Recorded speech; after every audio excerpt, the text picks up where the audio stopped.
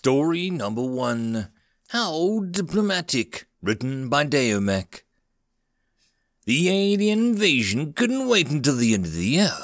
I was 2 months away from the cushy ambassadorship to a resort world.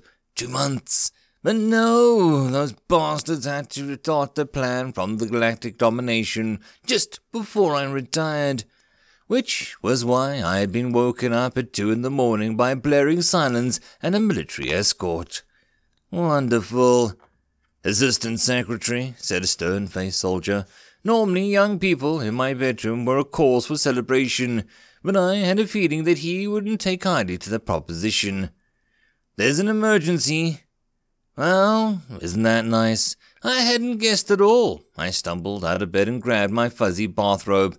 Now give me a moment to change. There's no time, come this way. Thus, I was manhandled out of my quarters and shoved into a nice armored vehicle. So, I drawled out, wrinkling my nose at the grey interior of the car. What's the emergency? He didn't respond. At this point, the sleep had almost left me, and the nerves were beginning to kick in. If the cookie-cutter soldiers, ones that were different from the usual bodyguards, were refusing to share even gossip, then it was more serious than I thought.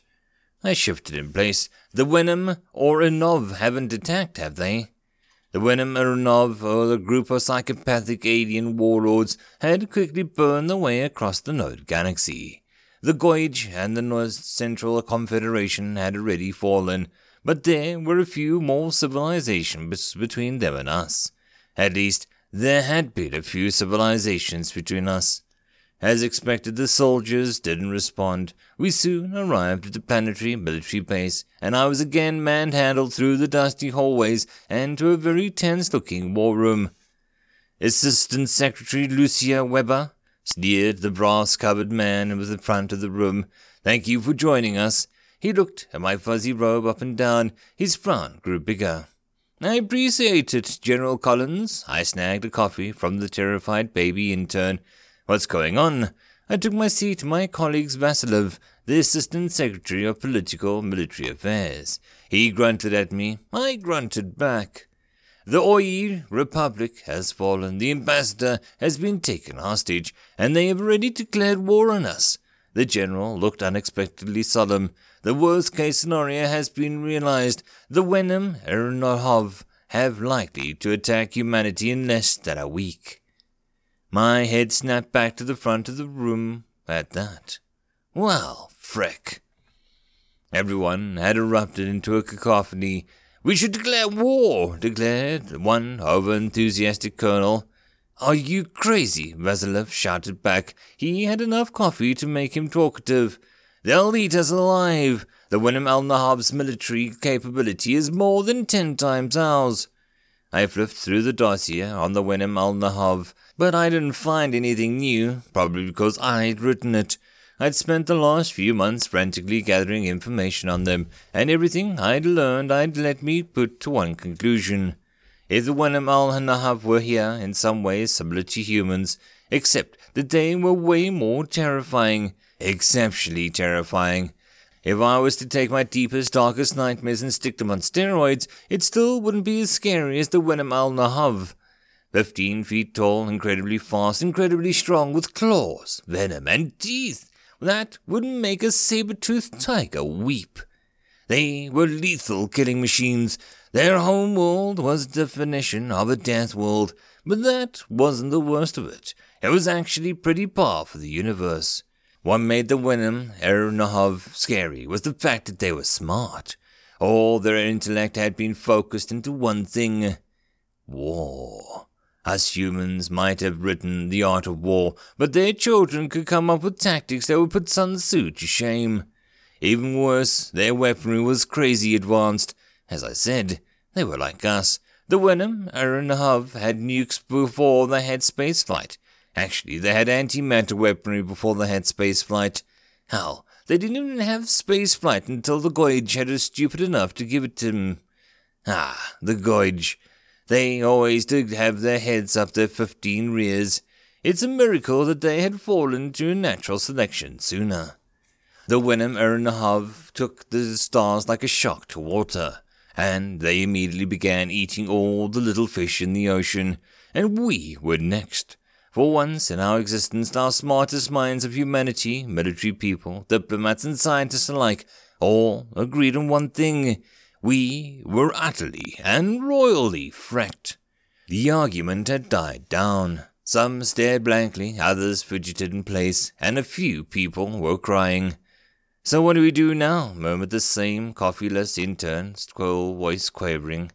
I closed my eyes. "We could try negotiating." That ended the stupor. Everyone began all talking all at once, some in fervor, some not. Vasilev, who was of vehement agreement, was just about to throw his mug across the room, while the colonel looked just about ready to have an aneurysm. The general laughed. His booming voice cut across the noise. "We might as well," he mused. "Boys stick with dark humor. We don't have any other options. Well, Madam Secretary, I'm sure you'd appreciate leading the delegation, unless there's any objections." He looked around the room, and I did too. I tried to catch the eye of my boss, but he was studiously looking the other direction. Coward. I gritted my teeth. Sure, why not? Damn, I just postponed my retirement, hadn't I? "They're gonna kill us. They're gonna eat us all," Ambassador Araz stated, screaming incoherently as several OIE were ripped apart. "We have to be sure—" I snapped my fingers and the recording stopped. "Well," I said mildly, "that was what is at stake. Unless you want to be the next poor fools that want to be killed as an example, then we better study the crap out of them. We've negotiated good deals before. There's no reason we can't do it again. Other than the fact that they're a bloodthirsty, violent race that rampage through the known galactic civilization," the colonel scoffed. "I doubt that asking them nicely will keep the winner, Ernahov, from killing us." I shrugged. "Has anyone tried?" Everyone was silent for a moment. "Well," said Vasilev slowly, "the Goyj gave them spaceships and tried to make them slaves. Then the Winnem Ernahov slaughtered them all and made them slaves." I frowned. The North Central Confederation declared war on them immediately after, since they were allies of the Goyj. The OIE ruling council fled, and there was no government capable of negotiating when the Winnem Ernahov showed up, piped in the intern. We stared at each other. Even the war-hungry colonel seemed thoughtful. "There's no harm in trying," I said finally. "It's not like we can make things worse." I clapped my hands, feeling hopeful for the first time since the morning. "We have 7 days before they arrive. All right, team? Let's get to work." My team and I used the week to study everything about the Winnem Ernahov.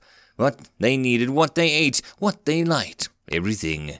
We pieced together their language and customs from their videos, and every single person in the delegation was fluent in Winnem Ernahov by the time they landed on the mothership.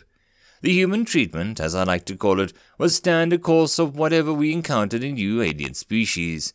This time, we did it with a little more desperation than usual. Know your enemy, am I right? After our tiny, unarmed shuttle landed in the enormous Winnem Ernahov mothership, we were roughly grabbed and shoved to the grand greeting room of their warlord. The man bared his fangs at us, strutting out his lower jaw. I suddenly knew how prey felt when they smiled at them. "Weak, not strong humans," mumbled the warlord, "will be received with peace, not danger. But for little, not long. Why would we treat you with mercy, not war?" The Winnem Ernahov spoke in the language of opposites. Almost every adjective and the occasional noun was accompanied by the negation of its antonym, hence the slashes. It was weird, but whatever. Chinese was harder to learn, as simply the dialogue of little of all convenience, not too much, because, frick you, suffer along with me. I stuck out my own lower jaw, feeling stupid and uncomfortable, and tilted my head to expose my neck. Slowly, I sank to my knees, and the members of the delegation did the same. "Oh, merciful, not cruel warlord," I simpered back, taking care to growl the words. "Your honor, not shame, displays the intellect, not stupidity. Hence we come to you, crouched down like the weak, not strong creatures that we are.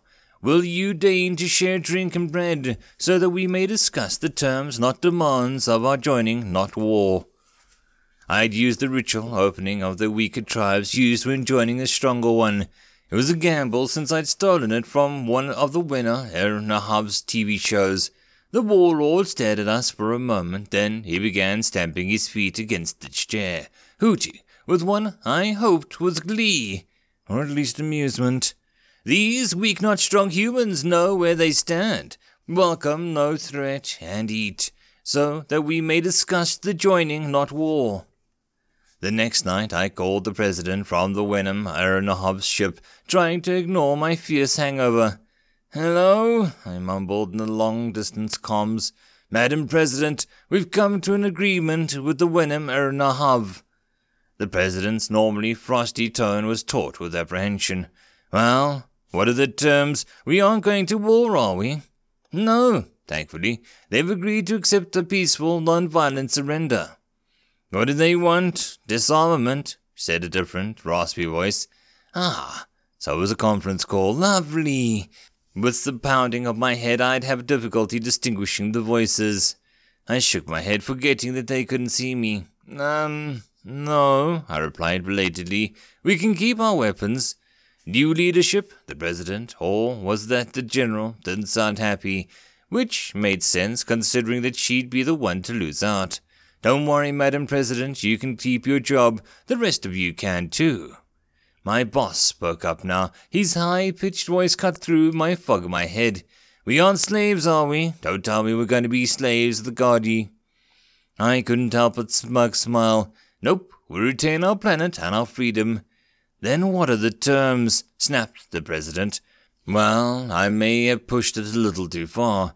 I decided to take pity and tell them everything. I'd be too tense, too, if I didn't know the fate of my species. "We're vassals. We'll pay a tribute to the Wenham Nahab every year for a decade, and then we're raised to full clan status, which means equal rights for us and multiple eyes in the Wenham Nahab." There's short silence. "That's it?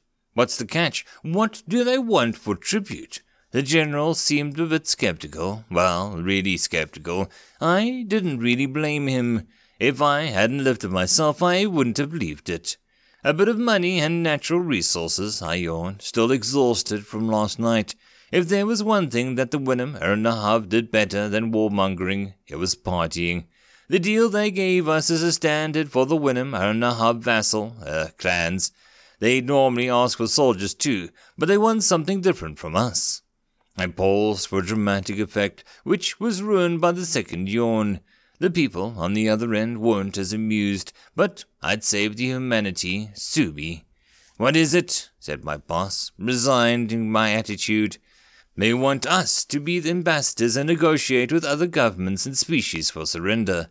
Apparently, most species are too intimidated to properly talk with the Wenham Nahab, and we seem to have a knack for it.